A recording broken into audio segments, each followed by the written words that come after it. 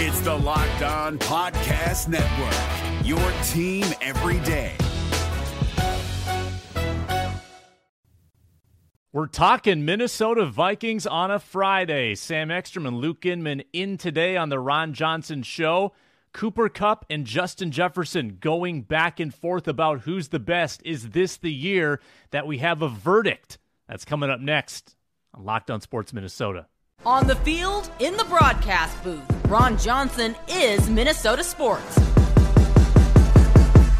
One-of-a-kind opinions, big-name guests, the teams you care about every day. It's the Ron Johnson Show, part of Locked On Sports Minnesota, and it starts now. Well, usually on Fridays we have a round table. We have KR11's Reggie Wilson. We've got Ron Johnson, the name of this show. We got no Reggie. We got no Ron. So Superior Sports Talks, Luke Inman joins myself, Sam Ekstrom, and we're going to talk Vikings for the next half hour in lieu of the traditional round table. Luke, what you got, man? Hey, first of all, TGIF, happy Friday. Hope you got some good weekend plans here. I'm heading out to Brookings, South Dakota to go see the parents. Can't wait to go do that. Try to swing my new golf clubs that I got last week. Beauty. But you're right. It's down to the final two. I feel like I'm on Survivor here, Sam, and there's 2 torches left battling out for that $1 million.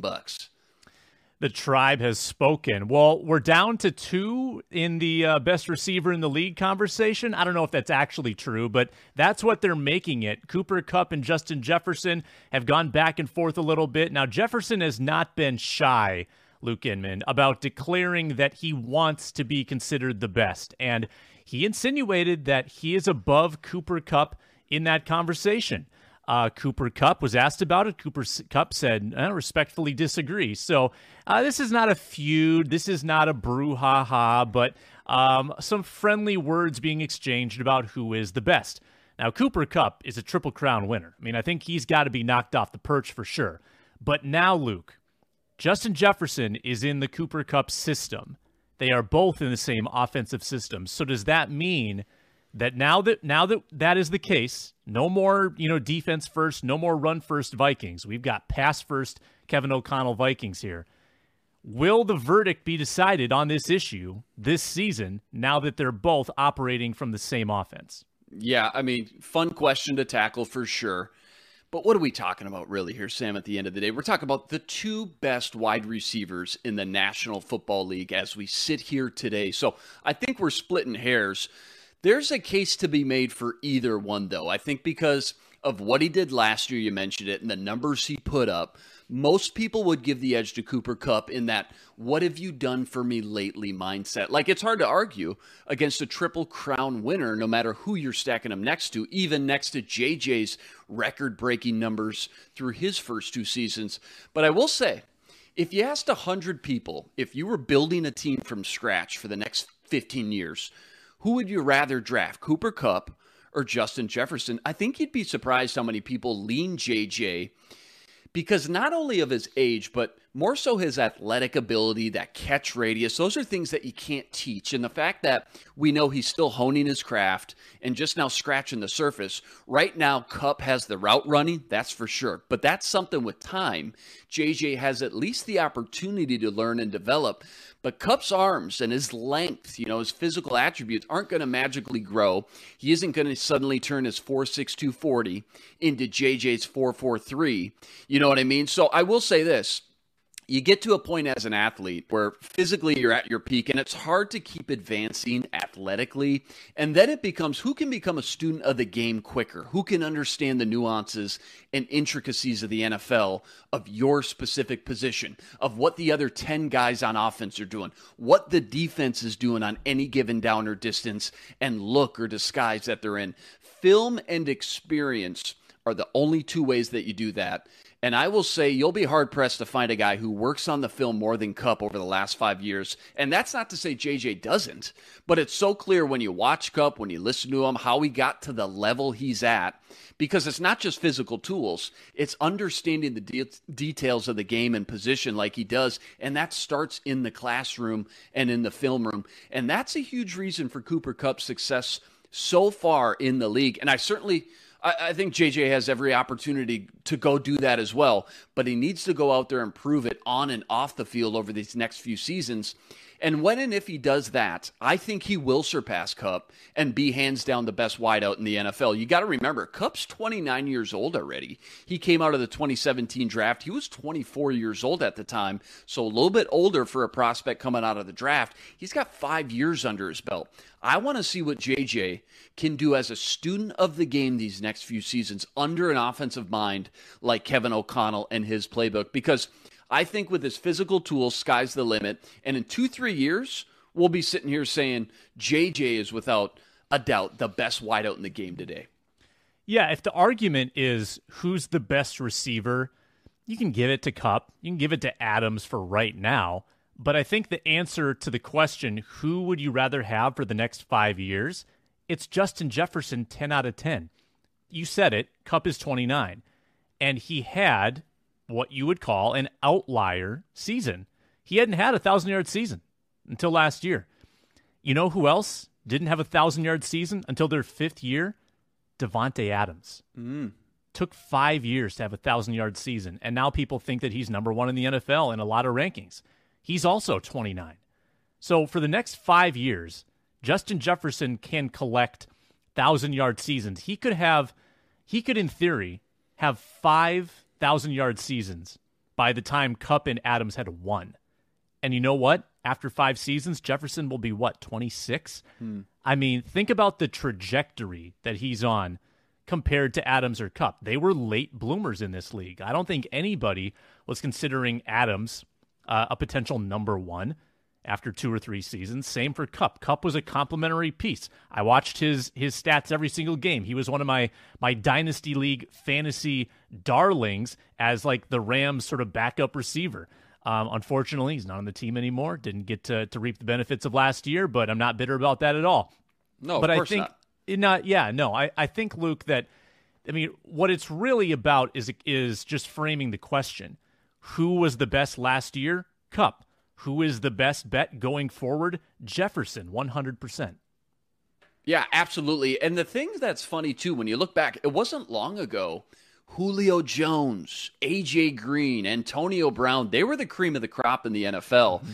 And it's an observation and a note to make to see how quickly, even at the wide receiver position, some of these guys can fall off in the NFL, how small their window is. So Kupp, I don't imagine is going to fall off anytime soon. But again, at 29 years old, Davante Adams at 29 years old, it's realistic to think that, maybe their prime and peak only has a 2-3 year window left to play at the high level that they're playing at. JJ, we're not even at his peak yet. We haven't even seen what he can do as far as when he puts it all together again and starts to become a student of the game inside this new Kevin O'Connell offense. So it'll be interesting to look back and review and see which receivers kind of held up over their prime and over their careers as the top receivers as they got up in their 20s and early 30s, and which receivers, again, don't have that quite longevity that they can do it for 6, 7, 8, 9 years. Hopefully that's the case with JJ, again, coming in the league at just 21 years old.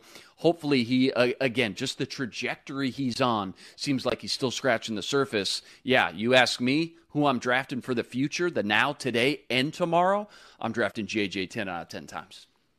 I've got another wide receiver talker for you, but first a word from betonline.net. I touted the Jaguars plus 2.5 after checking the line last night, and they did not pay off for me. But that's all right. Back at it once the preseason continues. I'm checking the lines at betonline.net, the fastest and easiest way to check on all your betting needs. They got about a zillion NFL lines for the upcoming season. They've also got NHL, NBA, esports, golf, combat sports, whatever you can imagine. They're your top online resource, and they're available on your mobile device.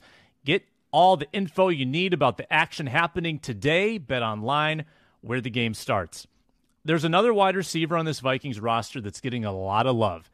And yes, Adam Thielen, he's getting love too, but KJ Osborn, who I'm thinking of specifically, big feature on him in the Star Tribune yesterday. KJ Osborn's having another really good camp. I would argue probably second best amongst the receivers behind Justin Jefferson, and he is trying to make that leap from a really good second year to an even bigger third year. What is KJ Osborn's ceiling, Luke, keeping in mind that you got more 3 wide receiver sets, you got a more pass-happy offense, and you've just got another year of seasoning under KJ's belt. What are your thoughts on what he could accomplish under Kevin O'Connell? You know, it's rare to throw these kind of numbers out for a third wide receiver in any offense, but given what we saw last year, 50 catches, 800 yards, 7 touchdowns, given what we've seen thus far from him in camp, only getting better and showing improvement, and given what we know about KOC's heavy 11 personnel, meaning he's going to be on the field more and more and get even more opportunities than he did last year, Osborn even just came out just the last day or two and said, hey, we're running a lot of 11 personnel. You're going to see a lot of 3 wide receivers on the field, and including myself, I'm going to be out there a lot, which means he's going to have a lot of targets and opportunities.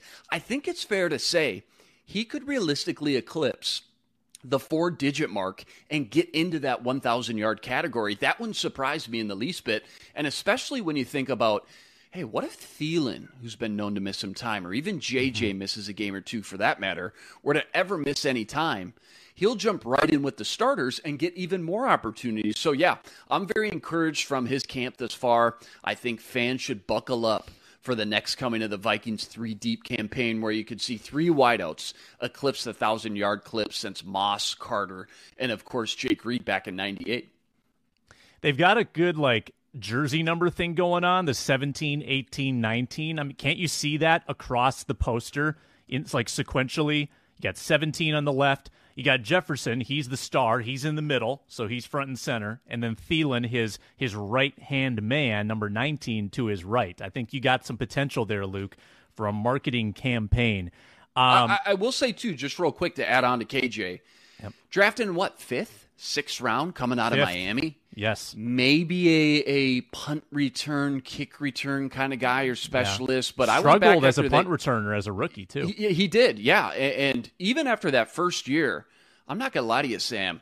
I'll call it out when I have to. Huge swing and miss by myself. I thought when these 2 guys went into camp, KJ and Olabisi Johnson, everything I saw from camp, everything I saw from the film, everything I heard from coaches, I saw on the depth chart, Olabisi Johnson's going to be the man. He's going to win this job outright. Olabisi, solid as that kind of security blanket and third wide receiver for the time being with Kirk Cousins. But as soon as he went down, give props to KJ. And I talked about it quite a bit this last week.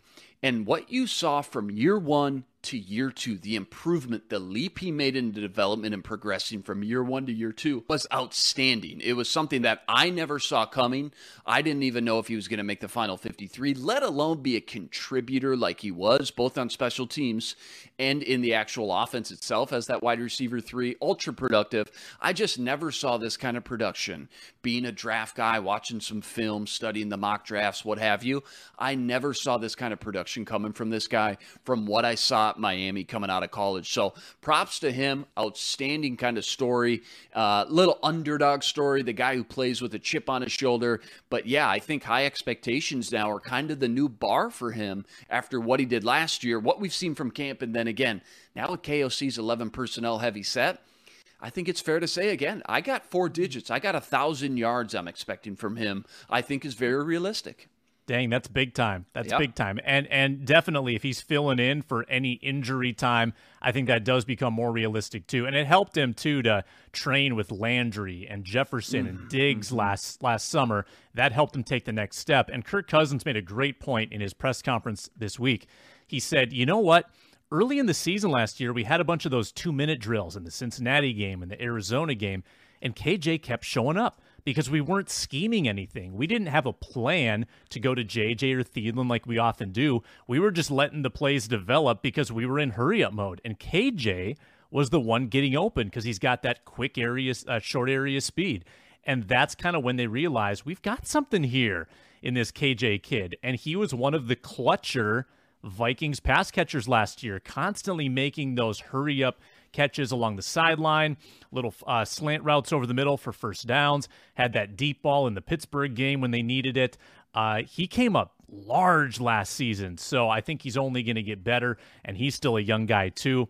The unfortunate thing with KJ, and this is down the road, but with all of the big salaries they have and Justin Jefferson's salary, you wonder if KJ can be afforded 2 years down the road, or maybe at that point, maybe Thielen's out the door. Maybe KJ steps in for Thielen and just takes that salary that Thielen's making. So I think a bright future ahead for KJ Osborn. That's my guy.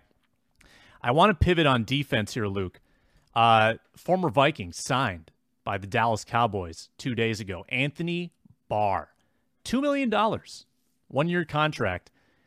You surprised at the dollar figure that it took to sign Barr? And knowing that dollar figure, did the Vikings make a mistake letting him walk?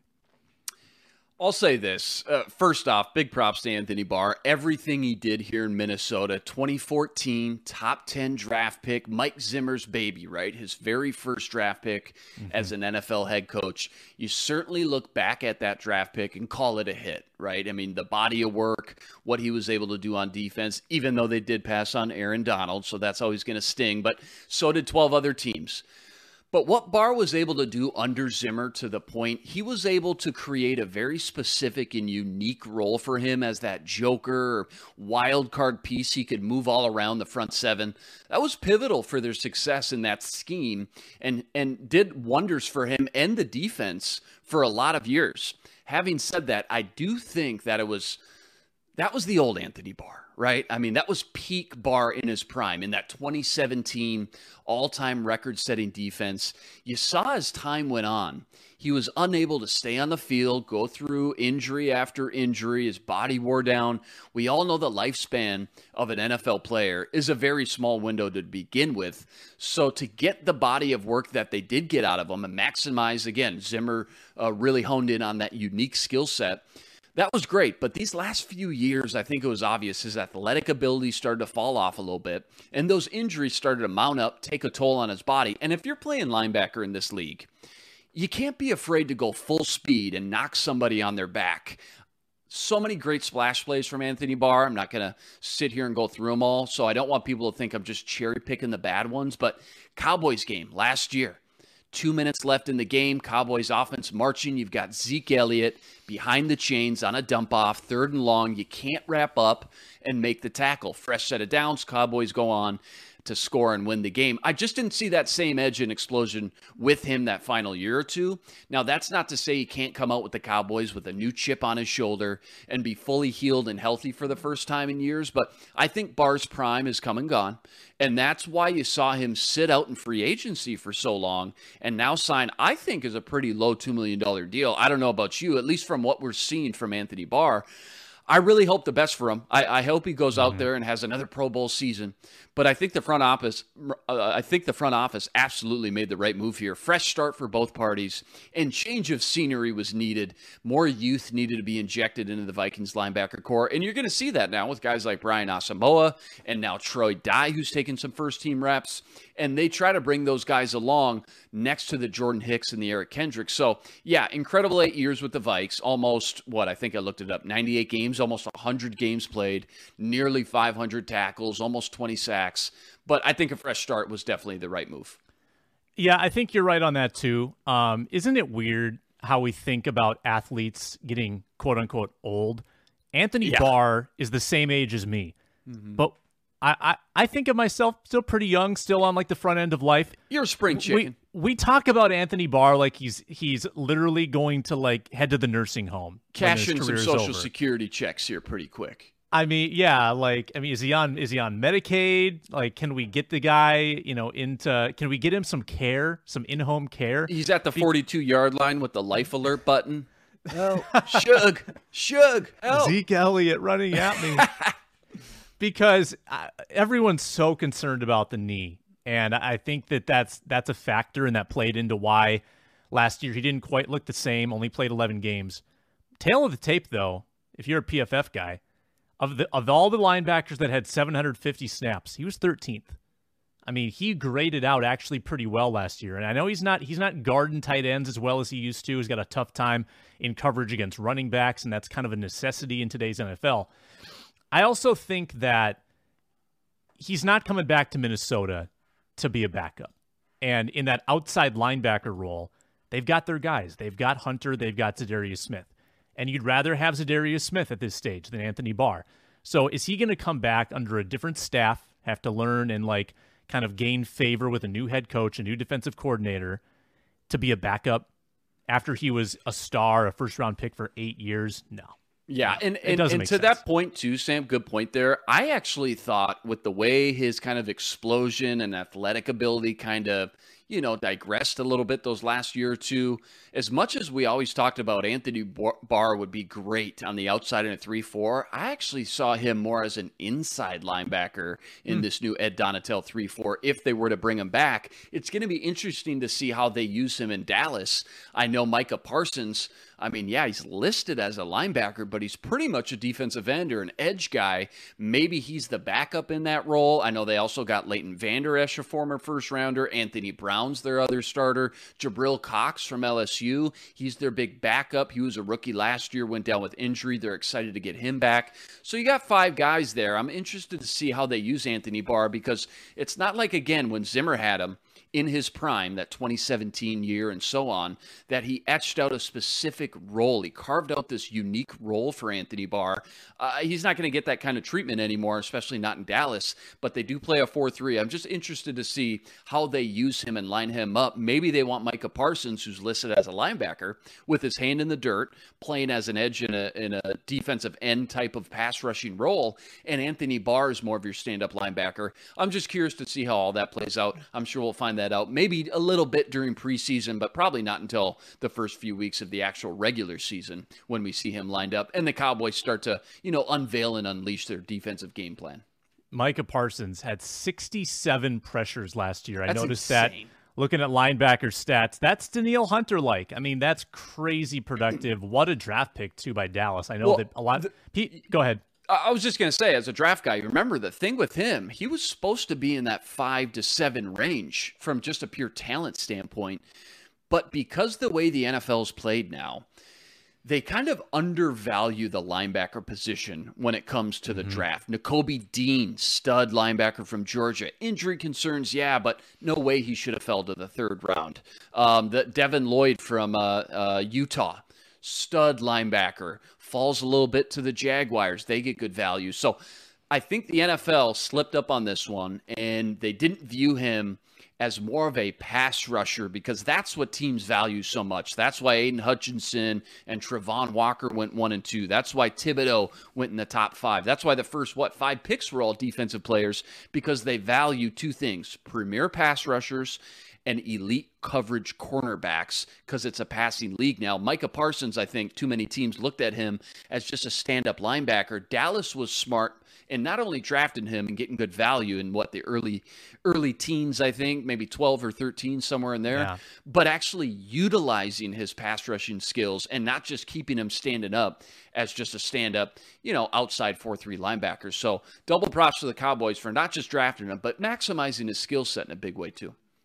And Travon Walker, who you mentioned, got a sack last night for the Jaguars in the Hall of Fame game. Got delayed, an hour and a half, started almost 9 o'clock local time.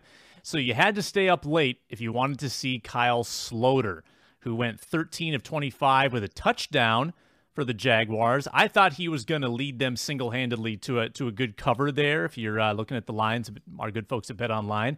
Didn't happen. Raiders win 27-11. Luke, first of all, did you catch a second of this game? I'll be honest, I didn't. That it doesn't really compel me when I watching other teams in the preseason play their backups, but some people get into that. Are you one of those people? I love that football's back. First time you see the bright lights on prime time. I like to watch a lot of these rookies from the draft class get a few reps. Trevor Lawrence, what's he's going to look like with Doug Peterson now. I saw Devontae Adams played almost a full first half. No catches, no targets, no yards. I didn't catch 1 second of this one, though. No, I didn't, Sam. And, it's great to have football back, but, when it comes to some of these preseason games, especially the first 2, I think, the one where they don't play, again, the starters into, I think, the second half, tough to really glean too much information until you start to get into those really tight depth chart battles, those training camp battles, those guys fighting for the final 53-man roster to really glean much info on. So, yeah, didn't catch much of this one at all, but I'm sure we'll see some highlights as the next few days progress on Twitter and ESPN, NFL Network, things like that. Yeah, I saw Amir Abdullah actually get in the end zone for the Raiders. That's first what's touchdown fun of the season. Yeah, to see how many guys are still in the league that you kind of forgot about.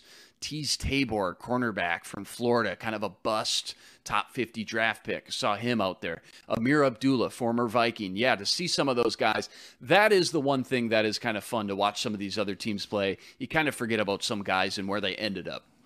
Yeah, so, Luke, the new wave of coaches tend to take it really easy on their starters in the preseason, oftentimes playing them 0 snaps.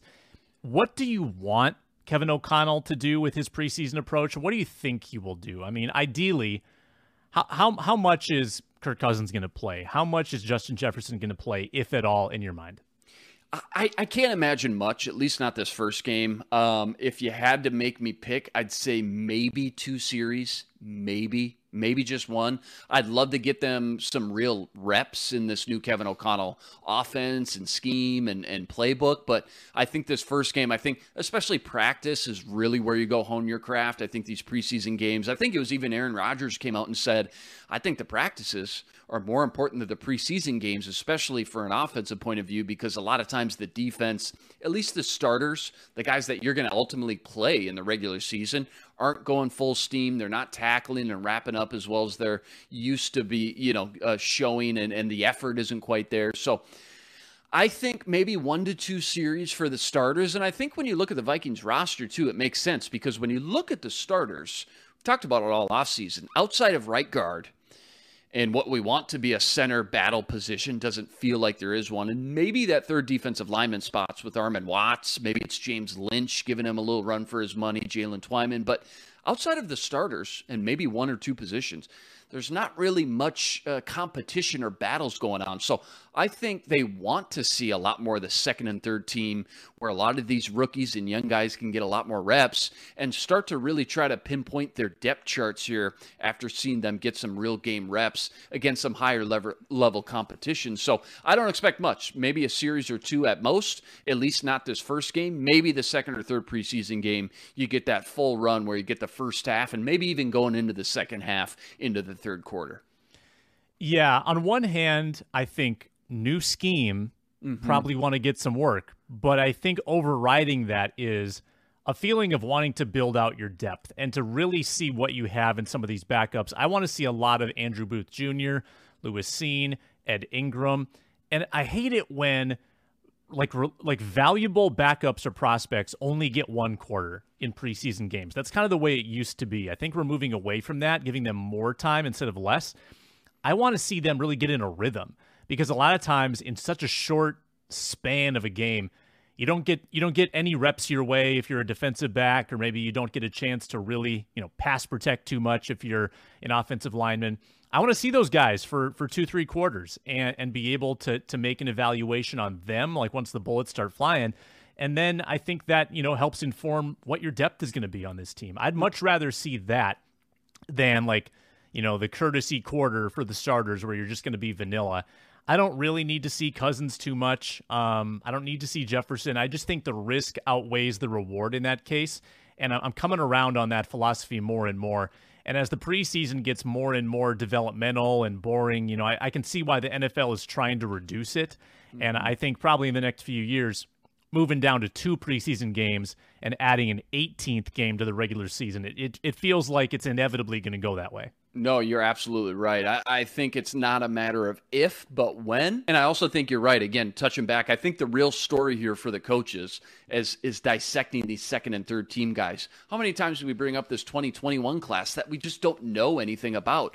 I want to see Chaz Surratt out there at linebacker, hybrid safety in the box from North Carolina for 2-3 quarters. I want to see Patrick Jones. I want to see Wyatt Davis. I want to see some of those guys get some real reps. Kellen Mond, we talk about all the time. Starters, pretty much locked up, like we mentioned. But the second and third team guys, you got a lot of young guys between last year's class and this year's class. There's almost 20 players that we still don't know a ton about. This is an opportunity for you to glean a lot more information about, all right, this is a good litmus test. Where are they really at here now that they're not going against the same competition that they face every day? So that's what I'm definitely interested for sure.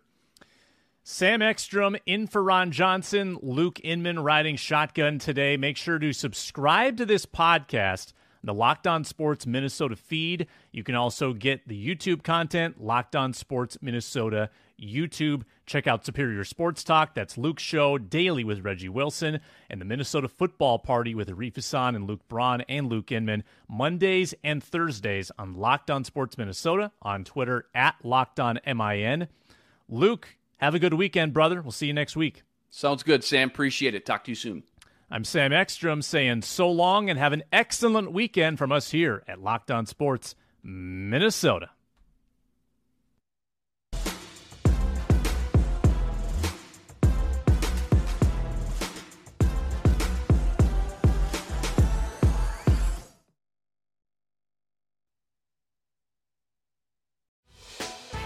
Hey, Prime members, you can listen to this Locked On podcast ad-free on Amazon Music.